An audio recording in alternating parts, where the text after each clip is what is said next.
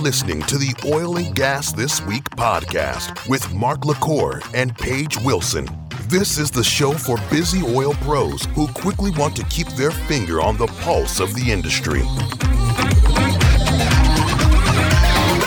You're listening to the Oil and Gas This Week podcast brought to you by IBM. This is the show for busy oil pros who want to quickly keep their finger on the pulse of the industry. Thanks for joining us for episode 281. It is First Friday Q&A. Mark, how's it going? You know what question I should ask? What? Where's the allergy medicine? Oh, man. My allergies are killing me. Yeah, you sound like you're having it rough. Yeah, so if I sound any more gravelly than normal, that's why. Oh, look at the reviews page. Oh, well, if you listened to the last episode, I hope you guys remember me saying they got colorful. So I'll let Mark read the 5-star one. Great show. Been listening a while and really like your show. Was a little surprised by your comment that Exxon is leaving Texas. Think maybe you just saw they sold a field in Texas in Barnett Shell. They have a lot of other stuff going on in Texas. From Parent 2 from the United States and Parent 2, you're absolutely right. I went back and looked at an article, and what Exxon said is they were exiting some fields in Texas, and I just read it the wrong way. So thank God Exxon's staying here in Texas. And people, listeners, when I make a mistake and you catch it like that, please let us know. There's plenty of that in this question. Oh, is there? In these questions, yeah. Yeah, so really appreciate the review. Really appreciate you reaching out and letting me know I was wrong. All right, so we have a 1-star. Politicized garbage. First review I've ever left after using Apple products for over a decade, but after listening to these two for nearly 20 minutes, I feel compelled to do so, for further listening may hinder my mental ability to actually read and write. Firstly, I'm from the UK, so I have no real political bias when it comes to the US politics, but in mentality, picturing the hosts, they're in a wood-paneled room with a Confederate flag on the wall, and it probably stinks of cigars. All I wanted was a podcast that gave me actionable information regarding oil and gas production and any problems that may be on the imminent horizon. Instead, I feel dirtier for having spent 20 minutes trying but failing to get to the end of this Republican, the new type, not the decent old type, big oiled sponsored awfulness. If you have a 5-liter muscle car on the drive with a bumper sticker about the Second Amendment, then enjoy. Otherwise, I'm not sure this is the podcast for you. That's gold. That is pure gold. Well, couple of things. So no Confederate flag. The room doesn't smell like cigars. Not a 5-liter, but a 3-liter car, and not a Second Amendment, but American flags. I definitely have that. You know, I'd love to know, reviewer, if you're still listening, let me know what show you listen to so I can go back and listen to it. For years, we intentionally never talked politics on this show. And at some point, we decided that it was such a major factor in the oil and gas industry that we had no choice. But I don't think we ever talked politics for 20 minutes unless it was something that was going on about the industry itself that was being politicized. So sorry that you think I'm not sorry, but whatever. But unfortunately, you know, there's like a couple million people that don't think we suck. Everybody's entitled to their own opinion. 100%. So that doesn't bother me at all. All right, so we're going to start off the show, as always, with Ludwig. What should the Dutch government do to end energy poverty? Now, roughly 40% of the people is behind on energy bills, and 20% will fall behind within a couple months. So with 60 being cut out of electricity and gas, what should they do? Today, the government announces its destructive laws for the year. Some interesting info. Blokturen is no longer producing for NL, but for export. 78% electricity is government fees. 82% of gas is government fee. This is a massive European problem, and the Hoff household will survive. So, Ludwig, your government has decided to put a cap on energy. I think they're getting ready to spend almost 24 billion euros to cap your citizens' energy bills, both natural gas, steam, electricity. Unfortunately, somebody in the future is going to have to pay that back. When you put a cap on bills and the government pays the providers the difference, that's basically like a loan. And at some point, someone has to pay that loan back. So I think the Dutch government's doing what it can to keep energy bills from getting higher in the Netherlands. But at some point in the future, you and your fellow Dutch people are going to end up paying either additional taxes or additional fees to pay this back. So there is no solution. And what happened in the Netherlands, it's happening in Europe, it's happening here too, is 5 years of bad decision making by your politicians. You're paying the price for it now. You got to pay the piper. There's no magic way to get around it. Mm-hmm. All right. Next one came in from LinkedIn. Nicholas Boudire. U.S. exporting of finished gasoline. Good morning, Mark. First, I discovered the oil and gas podcast only about 5 months ago. My wife has been on me for a couple of years to give up on old man traditional radio. Enjoy the hell out of it. I was listening to this week's podcast this morning and noted you covered the story of refinery higher-ups meeting with our clueless Secretary of Energy regarding the threat to cap or freeze refinery exports if they did not bring gasoline prices down. I thought I heard you say that the U.S. does not export finished gasoline. I was curious about that and went to the EIA site where it appeared to show that we do export some. Certainly nowhere the levels of crude oil and LNG exports. It looks like Mexico takes about half of our finished gasoline exports. Would this be right, or am I missing something? Y'all, please keep doing what you're doing. Since discovering the podcast, I've recommended it to several friends and coworkers. Thanks, dude. Nicholas has a good Cajun name. Yeah. So, Nicholas, you're right. I was wrong. I didn't realize that we export that much gasoline, but also to your point, it's a drop in the bucket compared to everything else that we export. And you're also right. The majority of the gasoline, the finished gasoline we export, goes to Mexico. So once again, when I said that we don't export any gasoline, I was wrong. We export some, but nowhere near the volume as we do of other stuff in petrochemicals. Next one's from Christian Shoke. Hi, Mark and Paige. Congrats on the podcast. Light, informative, and fun. I appreciate the format and will remind you to share more equally timed to U.S. and global subjects. Another suggestion is to maintain the dedication on clarifying to non-oil and gas listeners about the importance of the industry. But I find important to have a collaboration mindset as more or less renewable, all energy-related matters and sources are of relevance nowadays. Finally, I'd like to ask if you don't see water becoming a commodity that has always been underpriced and will become super valuable, an important factor for all industries, including oil and gas, in terms of cost, technology, and market prediction aspects. It might be something to consider for 2023 predictions. Keep up the good work. Yeah, so a couple of things here. We do talk about renewables, but we talk about renewables when it affects the oil and gas industry. I'll say again, I love renewables. They have their place. But this is oil and gas this week. This is not the renewables this week. We don't have a show like that, and we probably won't. If you are looking for a show like that, go check out Nico at Suncast Network. He's basically the OGGN on the renewables side of the house. Does great work over there. But like I said, we do talk about renewables where it makes sense. And the oil and gas industry has a lot to do with the current state of renewables, as a lot of the breakthroughs in renewables we actually invented because we tend to operate in the middle of nowhere. So we've used renewables forever. We've helped invent a lot of the technology in renewables. And on the show, we'll talk about it where it affects the oil and gas industry. And the water thing, it's funny you brought that up. That's actually been one of my concerns for a decade. It's not that we're going to run out of hydrocarbons. It's not that we're not going to be able to feed the world. It's not that we're going to be able to end plagues. We're going to run out of fresh water. One of my predictions for next year actually touches this a little bit. I think we've actually been saved. A large part of our fresh water is used for agriculture. We've gotten really good at becoming more efficient at that. And we've also gotten really good at transferring that efficiencies to other countries that don't irrigate as efficiently as we do. And I was worried about population growth. And by feeding the world's population, I was worried that we're going to run out of fresh water. A lot of aquifers here in the U.S. are at very low levels because of agriculture. I think it's going to fix itself. The problem's going to fix itself. You are right. Fresh water is something a lot of people don't talk about. It can be a scarce commodity.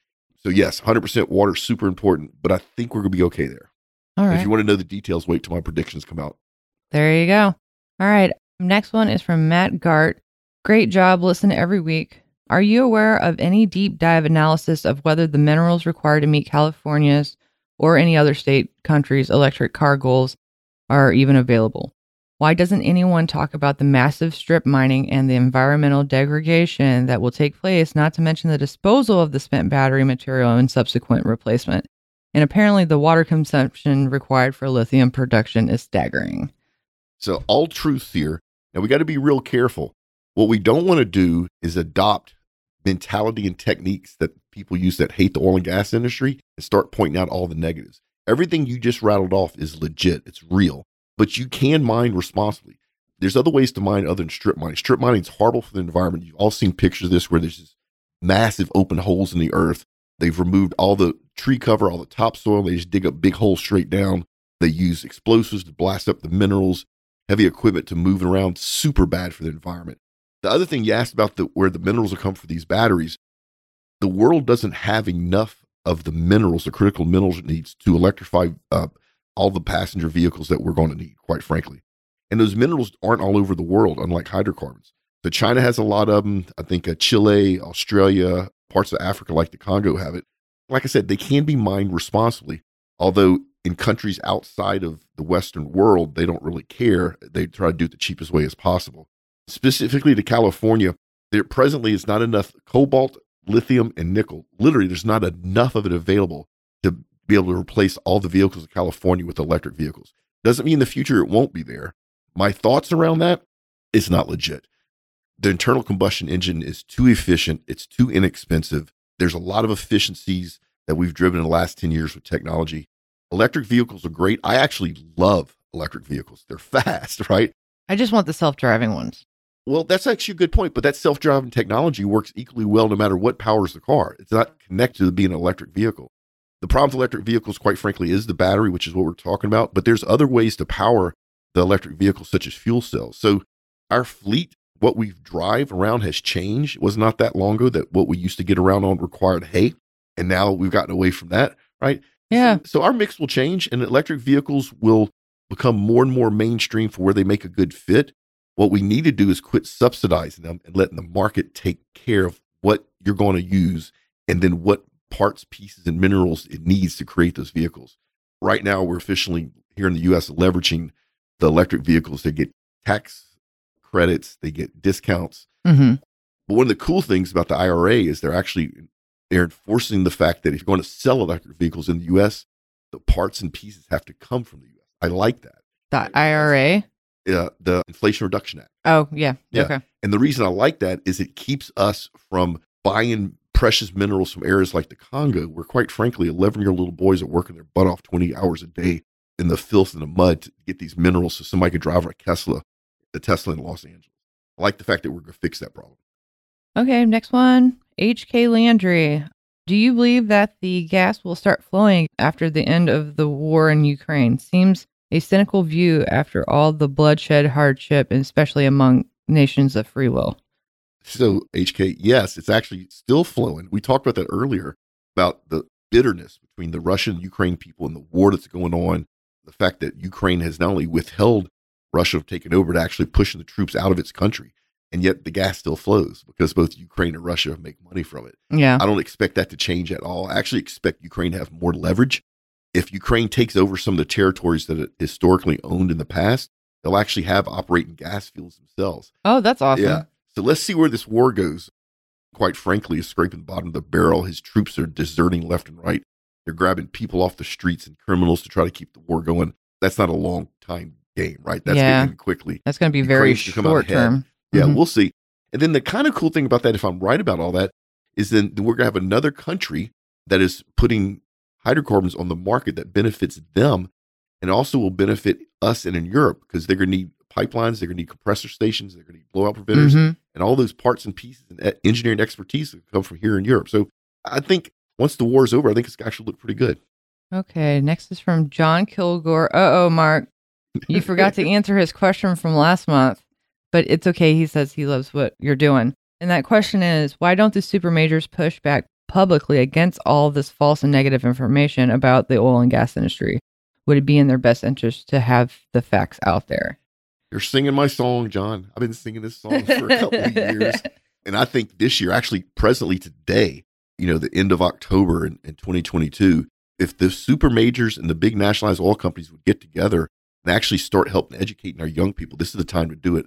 A lot of the world is questioning this unnatural push into renewables because it's cost them so much money to live because of high energy prices. Mm-hmm. This would be a great time to do it. To answer your question, two things. First thing, here in the U.S. and in Europe, the super majors are public companies. They have shareholders, and they worry about saying or doing the wrong thing that affect their shareholder value.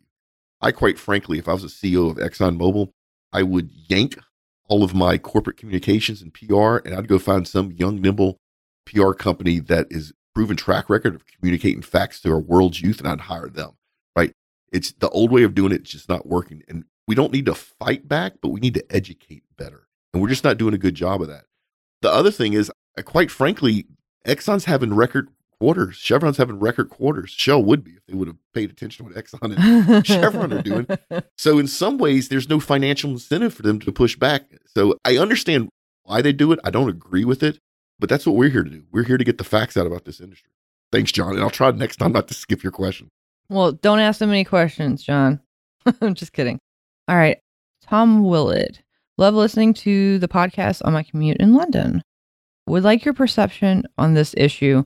For us in insurance, scheduled turnarounds for refineries and rigs are important for maintenance and preventing losses from occurring. COVID caused large disruptions, engineers being in the quarantine, etc. And now with record crack spreads and high oil prices, we are seeing turnarounds being delayed even further, causing risk to increase. The last thing we need now is a spate of potentially avoidable outages from sweating the assets too much.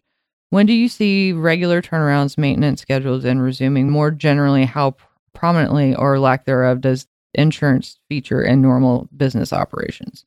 Please keep up the good work, and hopefully a trip to Houston will coincide with one of your industry mixers. Regards. Yeah, Tom, if you ever make one of our industry mixers, make sure you come find Paige and I and introduce yourself. I love it when we have listeners come to our mixers. Oh, yeah, that's the best.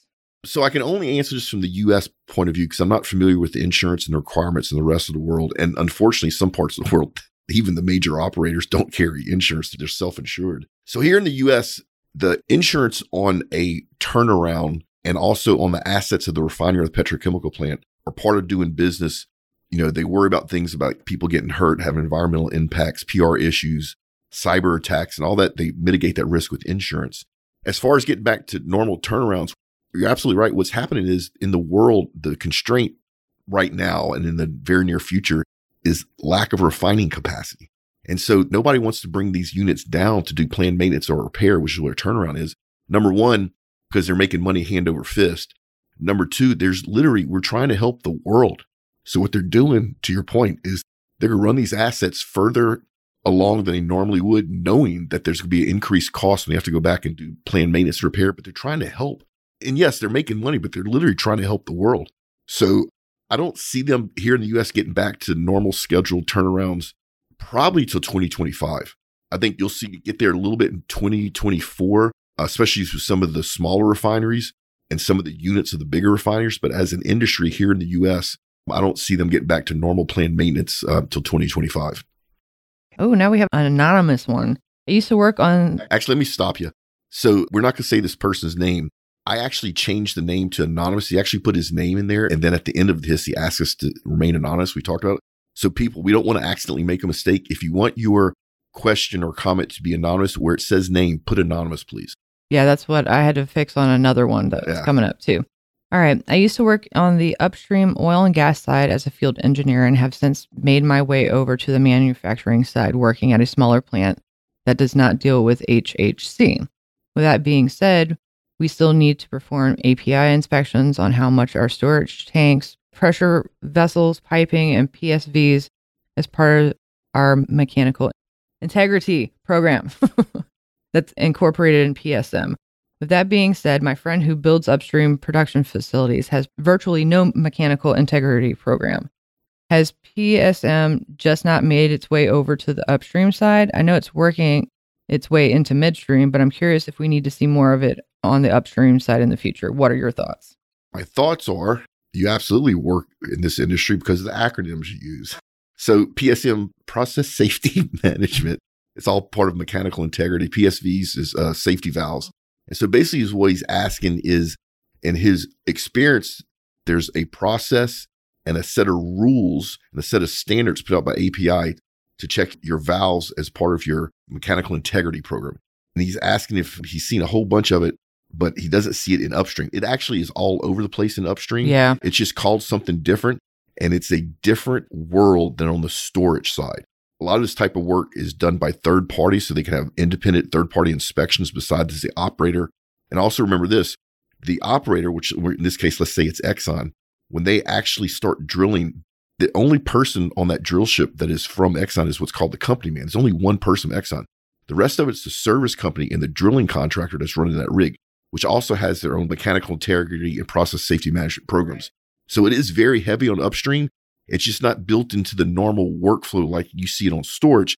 It's built into the workflow of the drilling contractor, and then again to the service companies that help operate that drill ship.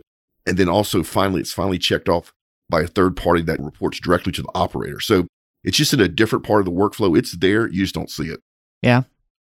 All right. Another anonymous. Love the podcast. I'm a full-time MBA student at Rice University and I'm pursuing a career in oil and gas energy investment banking here in Houston, Texas. I have a great background in accounting and finance, but zero energy experience. A lot of the questions I will be asked are regarding my motivation for wanting this specific job. Why do you want to be in banking? Why Rice? Why Houston? Why energy? I have great responses for all of those questions except for why energy, which is asking what specifically I think about the energy industry is interesting or why I'm personally interested in working in it. I know this is supposed to be a personal answer, but any help from you guys on why y'all enjoy the energy industry so much would be a big help. I've been listening to the pod for a few months now, but a lot of this stuff is very foreign to me, and so I'm having trouble coming up with a creative answer. Thanks in advance for any help, guys. You want to start? Why do you love this industry? It's a big-ass family. Prosperity is a big part of it.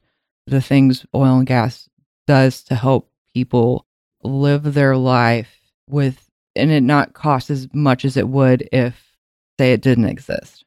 My first answer to that, too, is also the people. I've worked in a lot of different verticals in my career.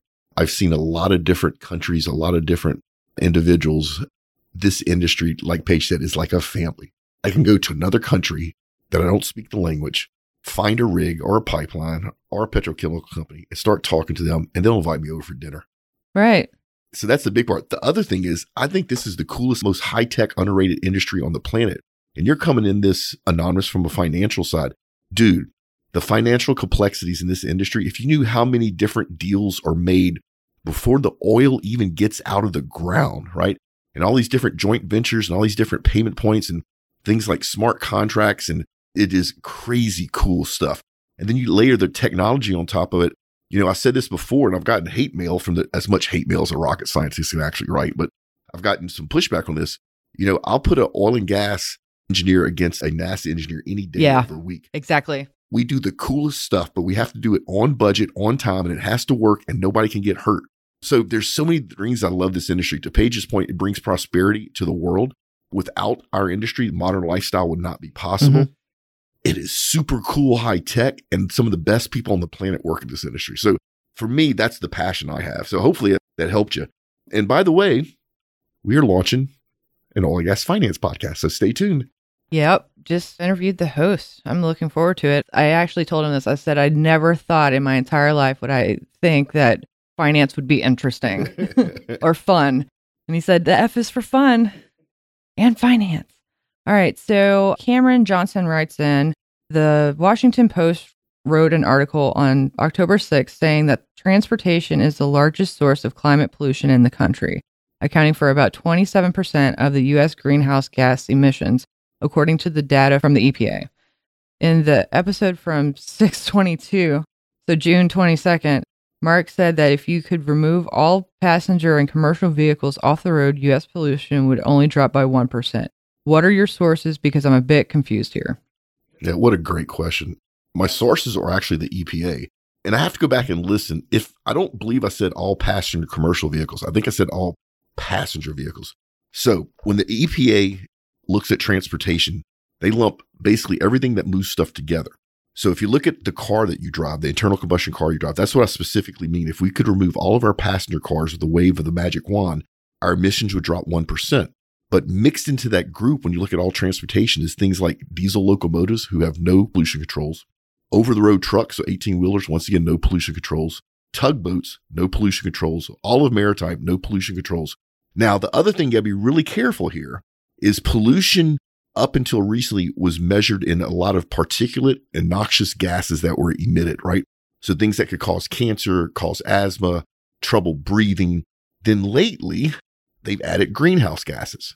So if you're counting CO2, which is what they're doing now in the EPA as greenhouse gas emissions, yes, the CO2 is up, but quite frankly, CO2 not only does not cause cancer or asthma, it's good for the world. It's plant food, right? So you got to take out the CO2 they're talking about and then separate all of the other transportation method, over-the-road trucking, diesel locomotives, maritime, all that stuff. And then just look at the passenger cars. Our passenger cars are so clean.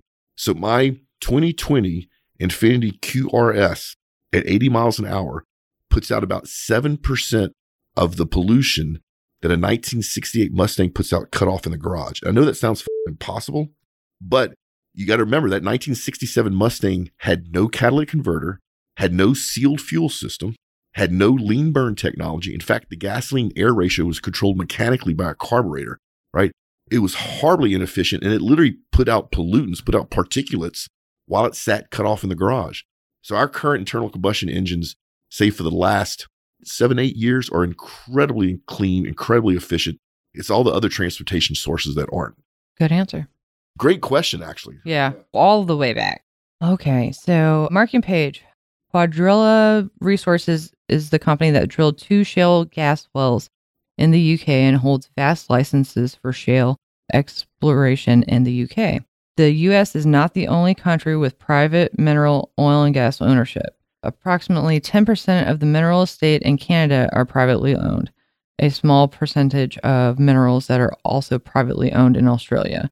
In the UK, the vast majority of minerals are owned by the government. However, there are some minerals which are privately owned by the nobility. Respectfully, Doug Sandridge. Thank you, Doug. He reached out to me on LinkedIn. So I think he reached out to both of us.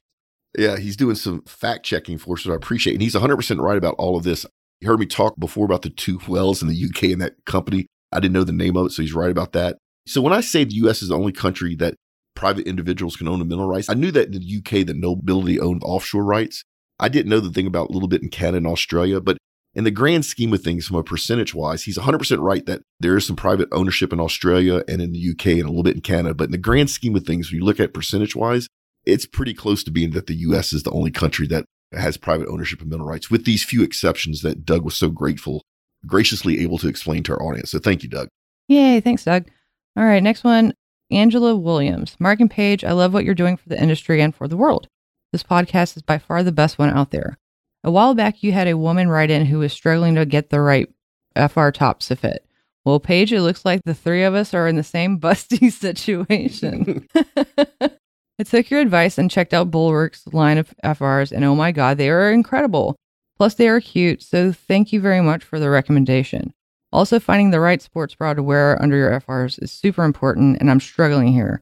I'm honestly jealous of some of my smaller coworkers who can wear any sports bra they want and it works. Paige, any recommendations on sports bras and those of us that work in the field? Because this is kind of a weird topic, I think I'm just going to reach out to you directly, Angela, and fill you in on that. And anybody else that wants to have that conversation, look me up on LinkedIn. I don't think this is really appropriate for an oil and gas podcast. Maybe not this one. Yeah. It's not a bad question. It's not. I just... Gray area. It makes me a little comfortable talking about that because I also know there's probably a bunch of guys that don't want to hear about it. So anyway, yeah, reach out to me directly. Actually, I'm going to shoot you an email and answer your question. So, okay. So on the next one from Bill Foreman. Guys, I'm one of your biggest fans. I just love your podcast. My only ask would be for more regular releases of episodes, but you're improving, so no complaints. Well, thank you. We're trying really hard. 2 questions. Why do you think the oil and gas industry is so behind the times on marketing? And how can we make improvements with upper management is so scared to do anything new like social media? And Mark, if Paige does the beauty blog thing, I think you should do one as well on your workout, diet, and lifestyle. Just saying. Yeah, so the reason the oil and gas industry is so behind times on marketing is that it's behind times on a lot of stuff that doesn't have to do with moving hydrocarbons, getting them out the ground, and turning the stuff you can sell. The other thing, quite frankly, if I really back up and think about it, a lot of what we do doesn't need to be marketed. It's a commodity that people just buy, right? And yes, there's competition, and the companies that work in this industry compete with each other. But there's not the need to really heavily market your product or service, and people are going to buy it anyway. Now, when I back up even further from that and I look at what has happened to this industry because of their lack of modern marketing, is we have this enormous public perception issue, right? If we would have been marketing our industry properly, we wouldn't have that right now. Also, the fact that young people or a lot of people now don't want to come work in our industry because of that negative public perception. So I think a lot of it is that we're risk adverse. There's not a huge need to be on the cutting edge of marketing, but all that's changing. I'm watching Shell. Shell just hired a head of TikTok. How cool is that, right? So Shell sees the fact that there's value in marketing on the platforms that younger people are using. And I think you see much more of that. If Shell does that well, that's going to give them a head up on recruiting and retaining talent, which is one of the big constraints right now, which means their competitors, Chevron and Exxon and BP, are going to have to do the same thing as well. Chevron has a journalistic team right now. They're putting out some great content. So I think it's changing. I think the industry was lucky enough that it wasn't forced to change like a lot of business to consumer companies that were forced to have to adopt marketing because their competitors are doing it so fast. But it's coming. And then how can you make improvements with upper management being so scared of doing anything new like social media? Once again, you have to show them the results and you have to let them know that the risk is being contained and minimized, right? And also that if they don't do it, their competitors are and they're going to get left behind, like the whole TikTok thing that Shell's doing. I guarantee you people at Chevron and BP and even Exxon right now are looking at that going, if Shell does it and we don't, what are the consequences? So I think even some of that. Now, specifically, if you're talking about having a conversation with upper management, I think I would bring up the fact that it is changing and that if we continue to not change, that it gives us a huge competitive disadvantage. And so by changing and bringing new stuff in, you can let upper management know that it's going to allow them to compete in the market. No matter how old your upper management is, they spend a lot of their time fighting their competitors to keep market share or gain market share. So they understand about not falling behind to be competitive. And then if Paige does a beauty blog thing, I think you should do one as well. No, I'm not doing one. No, I'll set you up an Instagram. No, I am not doing that. Number one, I'm too busy with other stuff. And the little bit of content I am able to create is either helping tell the true story of the oil and gas industry and get the facts out there, or it helps us spread the word of OGGN and my original company, Modal Point. So I don't want to do the beauty blog thing. I don't think you have time. How many podcasts are you doing right now? I'm on 2. And you're about to be on a 3rd one. Yeah. So, yeah. I'm sorry, Bill. And honestly, there's other people much better for you to pay attention on social media as far as working out and diet and lifestyle. No kidding. All right. So like we do a lot of times for First Friday Q&A, let's do the week in petroleum history. All right. This week, petroleum history, Union Oil of California was founded in 1890.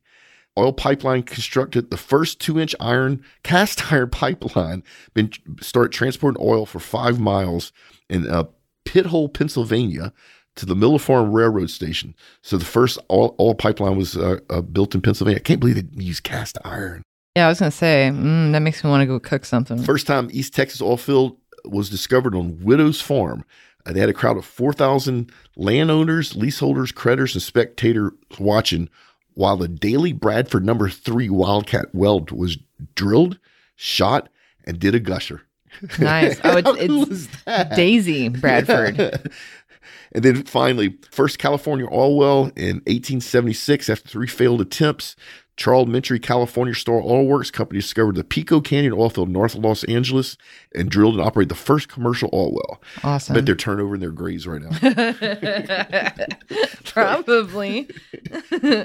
Then, hey, if you want to advertise with us, it's easy. It's cheap. Go to OGGN.com, hit pricing. You can advertise on this show or any of our other gazillions of oil and gas podcasts. And we're actually starting to see results come back. We just started this about a month ago, and we're actually driving some really good results. Good. Weekly rig count. U.S. is at 769. We're up 7. Canada is up 1 at 216. And internationally, we're at 879, up 19. Can't beat that. Yep. You know what else you can't beat? I'm not even going to touch that one. Join our LinkedIn group, our page. Yeah. So just go to LinkedIn, type in Oil and Gas Global Network, and just join everything that pops up. And then while you're out there on the interwebs, if you'd like to ask a question like you listened to today, it's pretty simple. Either go to OGGN.com or go to oilandgasthisweek.com, ask a question. And you also can submit questions via Twitter at official OGGN. And if you're on TikTok and Paige discovers something that's interesting from you on TikTok, that might make it in the mix as well. Yeah. They're kind of hard to come across, but they're there. And then if you want to know about all the oil and gas events, conferences, and expos that are going on, sign up for my monthly oil and gas events newsletter. It's free. We put everything in your inbox once a month so you don't have to run the interwebs and try to figure it out yourself. Then if you want myself or any experts to come speak, do a live podcast, maybe even do a lifestyle blog, just reach out to me. I'm happy to share the details. Huh. All right, Paige, you ready to get out of here? Yes. Remember, folks, do great work, pay it forward, and we will see you next time. Tune in next week for another informative and entertaining episode of Oil and Gas This Week podcast, a production of the Oil and Gas Global Network. Learn more at oggn.com.